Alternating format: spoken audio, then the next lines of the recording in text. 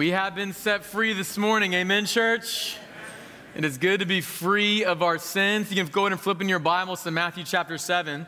You know, it's good to be with you guys again this weekend. Last week, we were at our campus retreat up in Ridgecrest, North Carolina. There's about 260 campus students up there. And I just want to tell you that God is moving in the next generation. Amen, church? Amen. So we're continuing in our series through the Sermon on the Mount. Just a reminder that each week there's a family group discussion that's online on our website about each lesson, so you can go back and go deeper in your family group to talk about it again. That's made available online each and every week, and it's also in the weekly newsletter.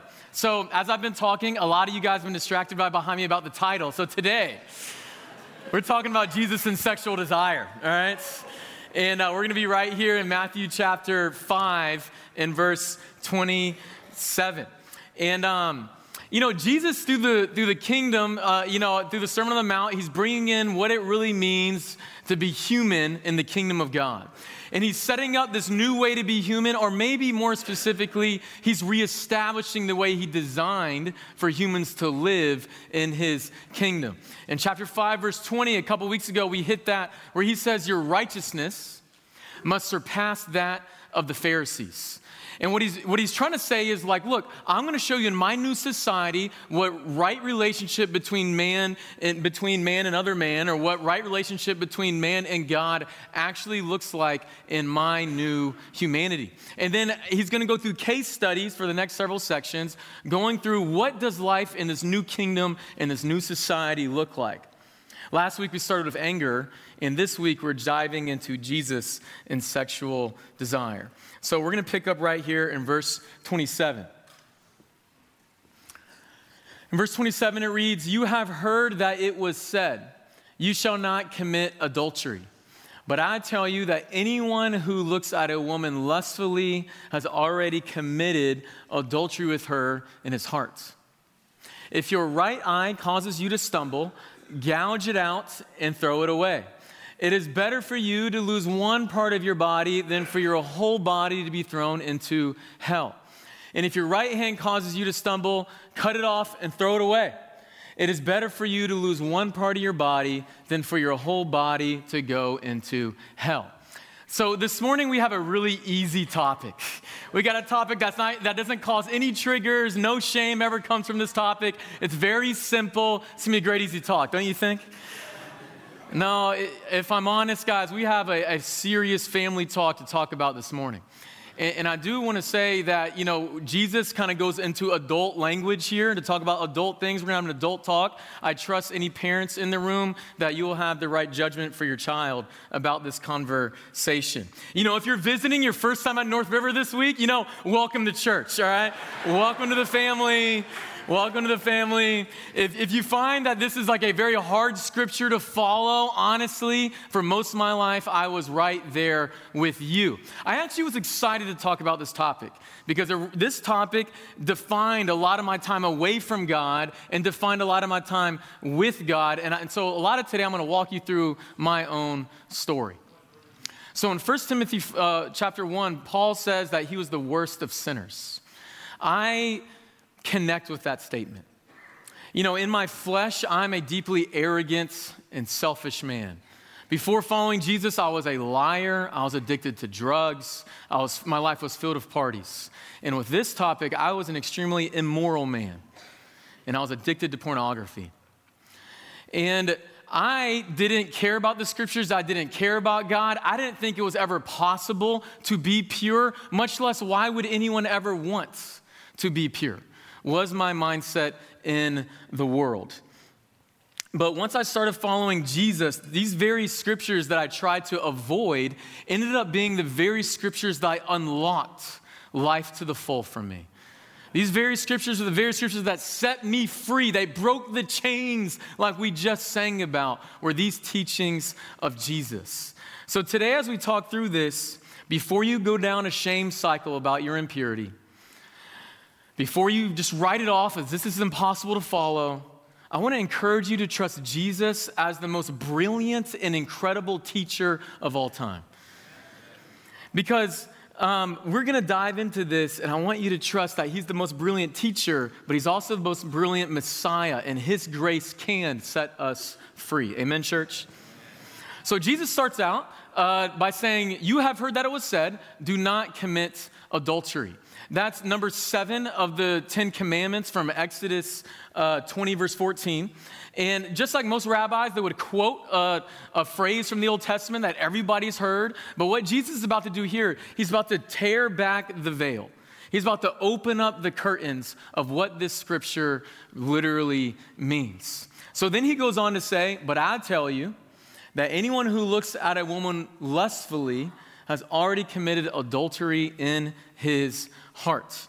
I want to start out by running through what is Jesus not saying before we talk about what Jesus is saying. Cool with you guys? So what is he not saying? He's not talking about the appreciation of beauty.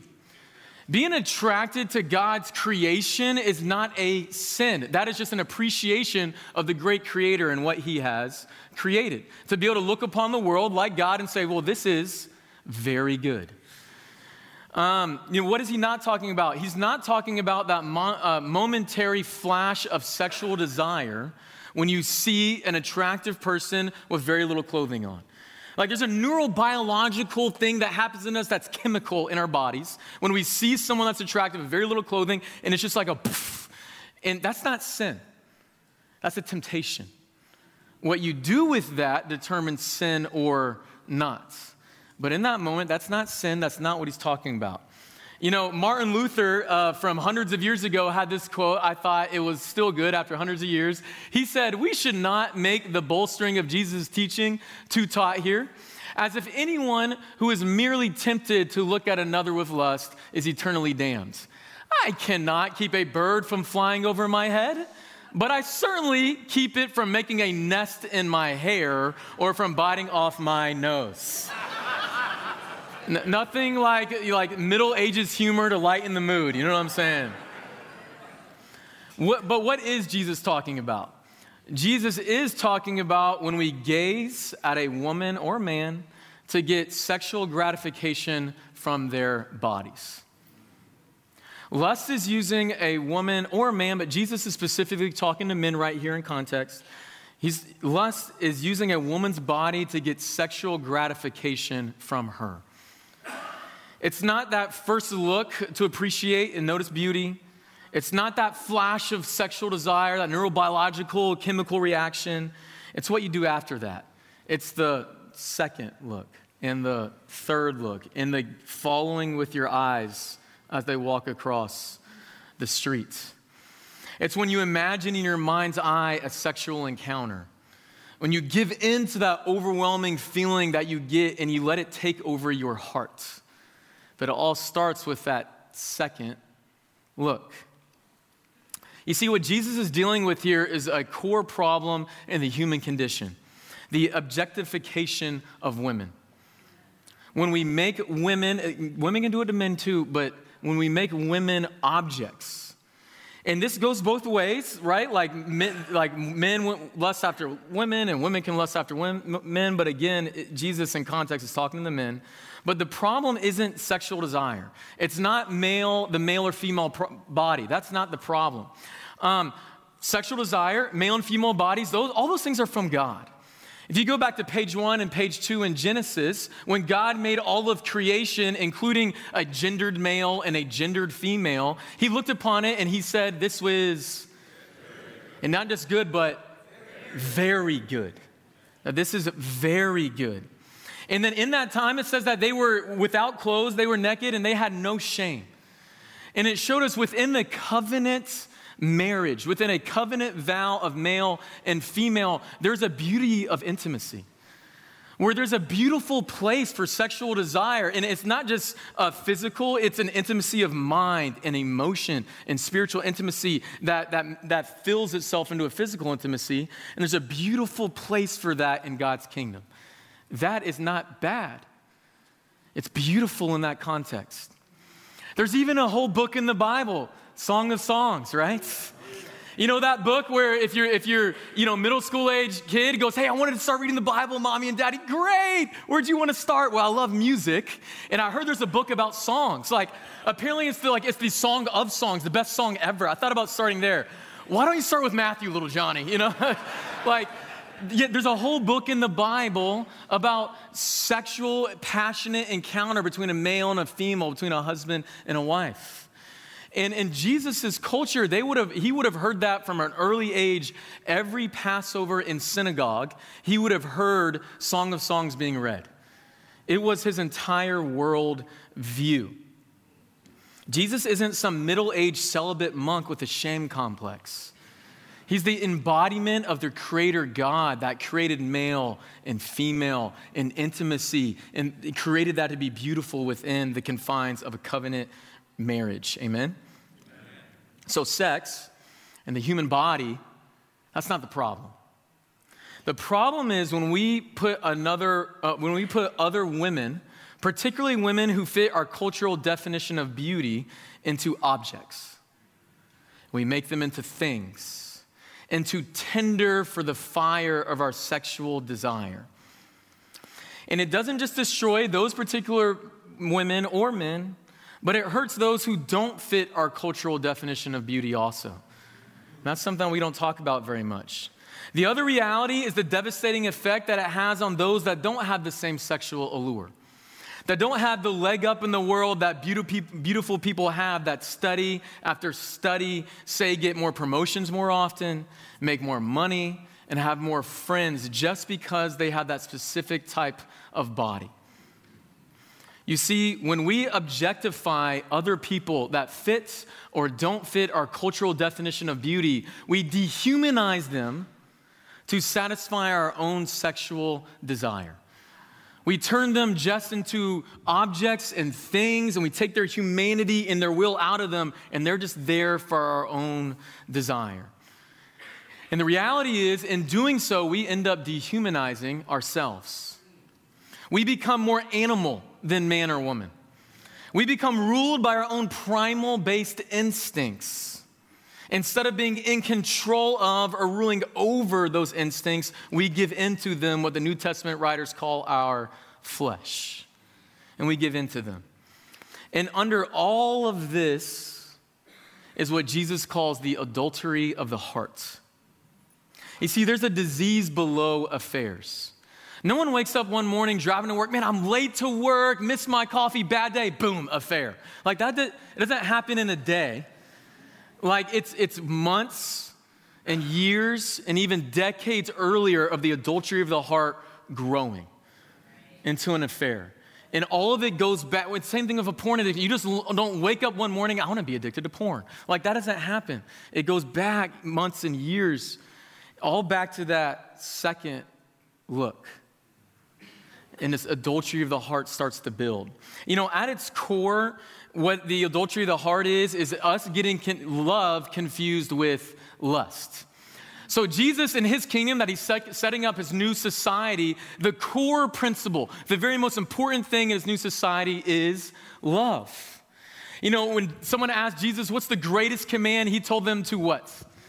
Love the Lord your God of all your heart, all your soul, and all your mind. And the second is equally like it, to love your neighbor as yourself. Everything in the Old Testament is based off of this.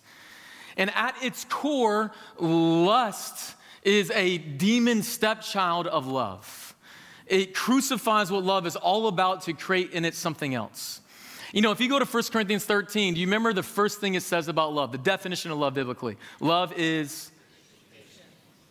Why don't we walk through this? If love is patient and it's willing to wait, lust is always in a rush, always wants it now. It doesn't matter where you're at, I need it. Love is faithful for the long haul. It's willing to keep the marriage bed pure for decades, while lust is in it for the short term, where it wants the quick fix. I'm in it for the 2 years of romance, then I'm out as soon as the feelings leave, which psychologists say is around 2 years. Love is selfless. It is not self-seeking. It puts the needs of someone else first, whether it's your spouse or your enemy. They put that first. You might go, well, that's the same person, but that just makes it more simple for you, okay? Like, they put that first. while lust is selfish. This quote from Comer, where I got a lot of this teaching from, I just love that. Lust is narcissism in a sexual encounter. Just filled with lust. That's all selfish. Love is a decision. It's part of our will. We decide to put someone else first, to sacrifice for them, to give to them, and to love them till death do us parts. While lust is drowned out by the primal instinct of our flesh. In and of itself, it's first animal instinct before it is of our will as humans. So why does Jesus get so worked up about this? Why does Jesus get so intense as he's talking about lust? He's saying because you created this beautiful thing, the hallmark of Christianity. My whole society is based off of love, and you're taking that and you're robbing it of its power. And you're destroying it, and you're saying lust is the same thing as love. And don't we see this in our society today? Like most TV shows and movies, when they say, I love you, they're not really talking about love. They're really saying, I want to have sex with you. And it's being lied as love. So Jesus gets intense about this because lust is an assault on love. But this all comes back to not the actions. It starts with the adultery of the heart. You guys with me? But praise be to God that Jesus gave us a way out. Amen, church? We don't have to be stuck in this forever. It is possible to be pure. It is possible to find a way to purity through Jesus and the teachings of Jesus and the Spirit. So what I want to do with the second half of today, I want to go through 4 principles. 4 principles of Jesus's path of purity. Is that cool with you guys? These principles the Spirit uses to transform you from these teachings we just read. So here's the 4 principles. We're going to talk about accept, embrace, fill, and amputate. And we'll break those things down, all right? Accept, embrace, fill, and amputate. So the first thing we need to do is we need to accept this truth. We need to accept that adultery of the heart leads to hell. If you don't think this is an issue, if adultery of your heart is an issue, you'll never change. You know, Satan hasn't changed his lies for thousands of years. Have you noticed that? All the way back to page 2 of the Bible, the first lie the accuser, the father of lies, said to Eve was, do you remember? Did God really say, don't eat from that tree? No, you can eat that tree, surely you won't die. And from the jump, Satan was trying to tell us that sin didn't have consequences. Surely you won't die. You know, back in our passage in Matthew 5, in verse 29, he says it is better for you to lose one part of your body than for your whole body to be thrown into hell. And again in verse 30, he says the same exact thing. It is better for you to lose one part of your body than for your whole body to be thrown into hell. Now, when you think about your favorite conversation pieces, you know what I'm saying? I'm sure hell makes like the top 5, right? Like football, my family, work, and hell. Like that's like, I love talking about that at work. You know, I'm always bringing it up. Like, I mean, our society, we hate this topic. We hate anything with consequences.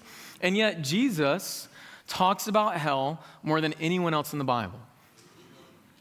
And it's all out of love. He knows the beauty that sex within marriage can have. He's trying to protect that for us.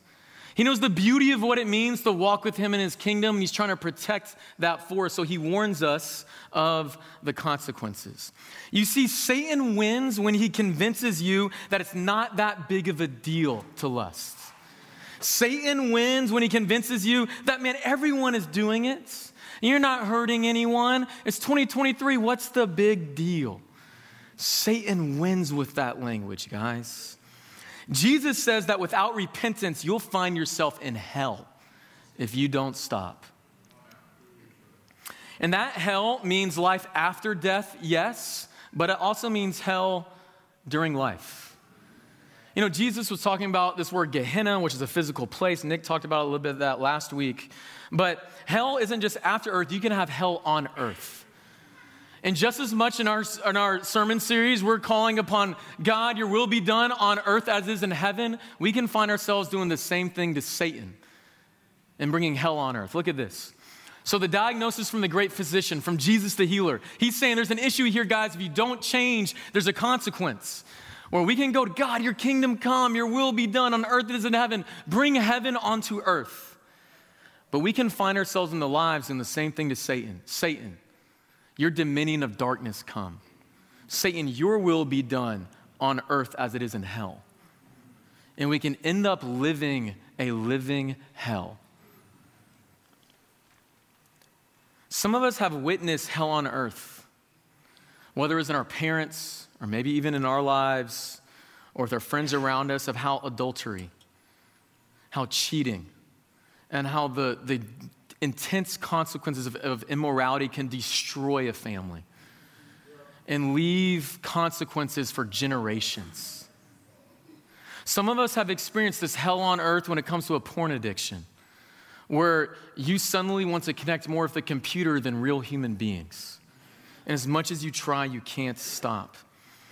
As we look in society today, Satan is working in overtime to bring hell on earth when it comes to pornography. Here's a few stats that I think are intense. Porn sites received more website traffic in the US than Twitter, Instagram, Netflix, Pinterest, and LinkedIn combined. Studies show that most young people are exposed to porn by age 13. 84% of 14 to 18-year-old males and 57% of 14 to 18-year-old females have viewed pornography. That's a lot of lust that's getting younger and younger into our children, bringing hell to our children when it's supposed to be adult entertainment. And reports, how does it affect relationships? Where reports consistently show that porn consumers are twice as likely to later report experiencing a divorce over a breakup.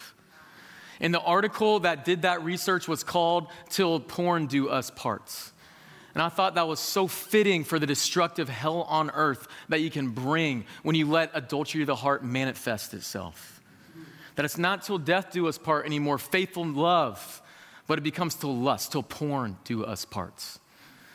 We can bring hell on earth, my friends. And Jesus says that all this hell on earth goes all the way back to the second look. And that's when adultery in the heart starts to grow and starts to build. Church, don't let Satan lie to you anymore. You gotta get the hell out of your life. You gotta get it out. And you gotta decide, enough's enough, Satan. I'm not gonna be fooled anymore. Yeah, I'm not gonna be lied to think that's where true life to the full is. I'm not being lied anymore. I'm sick of this hell in my life. I'm getting it out. You gotta take that second look, the beginning of the adultery of the heart, seriously. Amen? You know, Jesus' path to purity doesn't stop there. Jumping back into my story, right? After I got baptized, by God's grace, I was never impure with another woman again. But I did start, after a period of time, to go back to porn and masturbation. And I struggled with that in my early years as a Christian. And if you're anything like me, my impurity, looking at stupid stuff online, became my main source of shame in my Christian walk. And that's when I realized that Satan is the great accuser. And I had two battles going on. On one side was the battle of my sin, to destroy sin, to repent, and to change. But on the other battle was the battle of my mind, where Satan was waging war against my mind and how I viewed myself. And that became, and a lot of times I fell into my sin, not because my battle of sin, I fell into sin because of the battle of my mind. And I wasn't winning the war in my mind. Satan would accuse me, and he would accuse me, and he would accuse me, and he would accuse me again, until I believed his truth instead of the true truth. And I believed what he said about me instead of what God said about me. And I say that to say the last thing I want to do today, if you find yourself in one of these situations, the last thing I want to do today is to shame you. It's the very last thing that I want to do. I want to call you to experience freedom.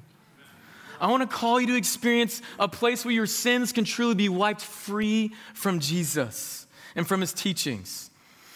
Because if you just stop here and realize that it's just wrong and you try to cut out your life of sin by yourself, that's called self-help. That's not Jesus' way. And that's what leads to shame. So next, you have to embrace that Jesus is worth it. You guys with me? Okay, so after we accept, we got to embrace. We got to embrace that Jesus is worth it. Back in Matthew chapter 5, our main text today, Jesus is worth it. He says, if your right eye causes you to stumble, gouge it out, throw it away. It is better for you to lose one part of your body than your whole body be thrown into hell. And then he says the same thing with your right hand, that it's better to lose your hand than for your whole body to go into hell. Okay, I don't know if it would be harder for you to get rid of an eye or to get rid of a hand. But whichever one's harder for you, how much would someone have to give you to cut it off? Okay, let me just do a little poll. Who would 100,000's enough? 100,000's enough? Anybody? Right, Kyler, the college students? You know what I'm saying? Makes sense? Who's a million's enough to get rid of your hand or your eye? Million's enough. A few more? The recent grads, all right? Okay, it has to be like 10 million or 50 million to be enough. Who's never getting rid of it no matter how much? All right?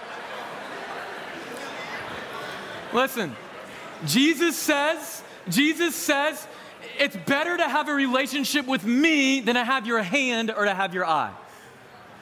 He says, you just don't get it. You don't get what life in the kingdom. It's better to go like this and like this your whole life, but if you have a relationship with me, dude, that would be so worth it. Do you value a relationship with Jesus that much? Come on. You know, in marriage, you have to give up a lot for your spouse, don't you? And one of those things is you have to give up going on dates with other people. That doesn't work. That doesn't work in marriage, right? You know, I happily haven't gone on a date with another girl in 10 years, all right? From dating to marriage, right? I happily haven't done that. And it's not even a sacrifice. It's a privilege. It's a privilege to take my wife on a date every week. Husbands, did you hear that? Wives get the old nudge. Every week we go on a date. I consider myself blessed, actually, that I don't have to go on a date with any other girl, but I'm blessed to get to take my wife on a date every week. Here's the point I'm making. If giving up things for your purity seems more like a sacrifice than a privilege, then you have a flawed view of Jesus. Amen? If giving up things seems more like, why do I have to do this? And man, this is so difficult. And man, do I really have to? Then you don't get what you're getting. You don't get how amazing he is. If only you saw how incredible he is, guys. If only you saw how amazing, how gracious, how loving he is, then you'd be willing to give up. It would be a privilege to go without just because you get him. Amen? Okay, the next principle that you got to follow is fill. So you got to fill your heart and your life with him. See, once you see how great he is, that there's consequences to sin, how great he is, and you start filling your life, once you realize how great he is, you got to fill yourself with his love, with his teachings, with his grace. This goes back to Matthew chapter 5 in the Beatitudes, right? We said we would come back to this a few weeks ago. Jesus says, blessed are the pure in heart, for they will see God. Now, purity here is holistic purity, right? It's purity of mind and heart and emotionally, spiritually. It's an unaffected or what's the word I'm looking for?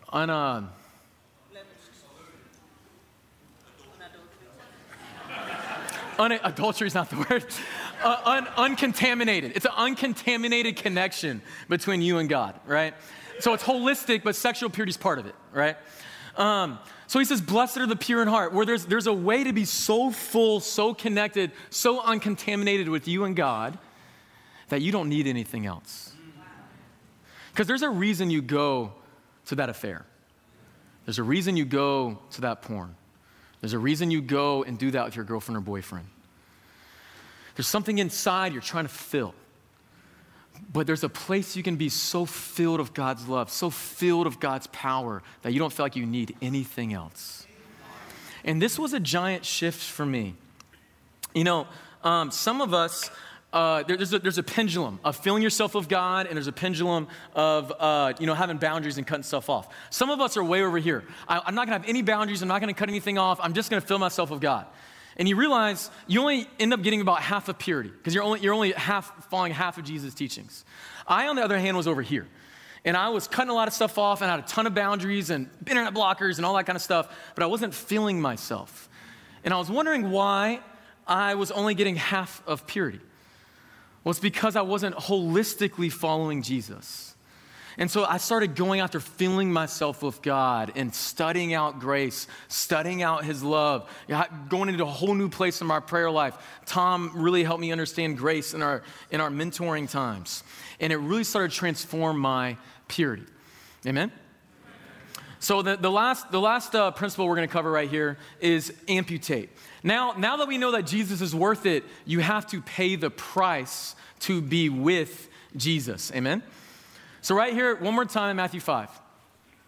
If your right eye causes you to stumble, gouge it out and throw it away. It's better for you to lose one part of your body than your whole body be thrown in hell. And if your right hand causes you to stumble, cut it off and throw it away. Okay, so after church today, we got Kevin Broyles. He's one of our doctors. He's going to have a knife over on the side of stage for anyone that wants to come forward. Jesus is not talking about self-amputation or self-mutilation, right? He's not talking about that. If Jesus was talking about that, he missed the most obvious body part you should cut off. It's just like basic math, all right? It's just, he's not talking seriously here. Okay, a little humor in a heavy topic. All right, come on, guys. You just got to lighten the load a little bit, all right? So Jesus isn't talking about self-mutilation, but he's also not talking about sin management. He's not saying just put a little Band-Aid on it, make a couple changes, you're good, okay? No, he's talking about complete life transformation. He's not talking about a completely transformed life. He says, no, don't just put a little Band-Aid, you got to cut it off. You got to take it seriously. What more serious language can I use for you to get how big of a deal this is? He says completely cut it off. You know, your hand or your eye, those are naturally very good things. God even said in Genesis. Yet he says if even a good thing causes you to stumble, life with me is not worth having that good thing in your life because I'm better. You got to be willing to even cut off the good things for the best thing. And guys, I'm going to be honest with you. It will cost you to have a life with Jesus. It will cost you. It might cost you the shows or the movies you watch. With your friends, you want to come over and watch the latest episode? Or you want to go see that movie? It might cost you to say, no, I can't watch that. It might cost you your social media account because you can't stop swiping and looking and clicking into. It might cost you your iPhone because you just can't handle it. It might cost you time alone in an apartment with your girlfriend or boyfriend because you just can't be there. It's too tempting to stumble. And none of these things are rules. It's a principle. It's a principle. You got to figure out how to apply this principle of Jesus to your life and what is causing you to stumble. Amen? Jesus was willing to pay the price to live with you, so you got to be willing to pay the price to live with him. You know, paying the price for purity and walking with Jesus is always worth it. It's always worth it. And to finish out my story, as I started coming out of my impurity, and I found myself in a place where I was cutting off things more than ever before, and I was getting filled up with God more than ever before, and yet there was still this cycle, like every 3 or 4 months I would fall. And so I ended up making a covenant with some of the brothers. And I said, next time I use my phone, because I always had to use my phone, next time I use my phone, I'm getting rid of it. I'm going to get a dumb phone. And I prayed that I would never have to do that. But sure enough, unfortunately, about 4 or 5 months later, I fell on that phone. So I got rid of that phone. And I went and got the old high school flip phone, you know what I'm saying? I was under my parents' phone plan. That was a weird conversation to have with my mom, but we had it, right? And so I got the dumb phone. And then at this time, Toy and I had just started dating a few months earlier, and I really did not want her to find out. I was embarrassed. What is she going to think? Is she going to break up with me? So whenever I would get a call when we were together, I would, just silence it, really quick and not take it out. And but one time, we were driving, and I was driving, and she was in the car, and I got a call, and without thinking, I picked it up, right? And I went, oh. And what is she gonna think? What is she gonna do? So I ended the call really quick and try to, and then put it in, and I just like just trying to, and then she went, oh, babe, what happened to your phone? And so I had to be honest. I had discretion with a girlfriend, right? But I had to be honest. Honestly, my phone was causing me to stumble. And it got to the point where I needed to get rid of it for my purity. I tried to keep it really simple. And then I was terrified. I thought she was about to break up with me. And she goes, oh, okay, and just moved on. I went, woo, right? And then fast forward a couple months when we tell each other we love each other. And so we tell each other we love each other. It's beautiful. I'm like, yeah. And then I say, well, hey, when did you know that you loved me? And she said, you remember that time when you told me about your dumb phone? And I went, yeah, why do you bring that up now? And she goes, when I saw, that moment is when I knew that I loved you. Because if you're willing to fight for your purity like that, I want to live and fight with somebody like that. And if you're willing to walk with Jesus like that, I want to walk with somebody like that. And in that moment, I was blown away. Because the thing that had caused me most shame ended up being one of the moments that brought the most love into my life. When you cut things off, don't walk around with your head down in shame. When you cut things off, if you don't have internet on your phone, if you don't have a phone, if you don't have a door on your bathroom, whatever states you go to for purity, wear that as a badge of honor. Not as something about you to say, no, but I stand for him. In that, you can make fun of me, but where's your purity, bro? Okay, maybe you don't say that, maybe you do, but you but you have that heart posture. You have that heart posture of you're not living in shame, but you're living in the light of God, of confidence, amen? Guys, paying the price for purity and walking with Jesus is always worth it. That was 9 years ago for me. That, by God's grace, that was the last time that I looked at porn or masturbated. There is a way out in your purity. I don't want you to hear, well, Jordan could do that. He's like, no, this isn't a story about a strong man. This is a story about a weak man and a strong God. And if that strong God can make this weak man pure, then he can make you pure. Have faith. Don't lose faith in your purity. God can transform you. The Spirit can use his teachings to mold you into a man of purity. If God freed me, he can free you. Amen? We're about to move into a time of communion. And communion, remember Jesus on the cross. It's only because of the cross that we have another option. We don't have to live hell out on earth any longer, but there's another option because of the cross. And I want to encourage you during this time, we put communion after the lesson today. If you have anything to confess today, I want to encourage you to confess that to Jesus during your time and to have that moment with Jesus. And after that confession, I want to encourage you to open your heart wide to grace. Don't let Satan, the great accuser, win out these next few minutes. But let Jesus, as the great physician, the great healer, heal you in these next few minutes. The cross is bigger than your biggest sin. That darkest thing you never thought you could be clean from, God's grace can forgive you of that. But you have to go to him and be willing to follow his ways over your ways. And then make some decisions before we close out this little communion time. Make some decisions about what you want to do about this. Whether it's confessing to a brother or sister, whether it's to fill yourself up more of God, whether it's to amputate something from your life.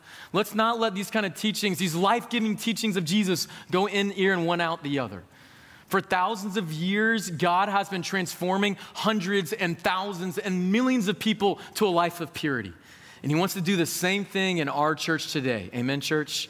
Let's say a prayer together for communion. Father God, we are so grateful for Christ. Thank you for Jesus. Thank you for his strength. Thank you for his blood. Thank you for the cross. Thank you that Jesus transforms weak people like us.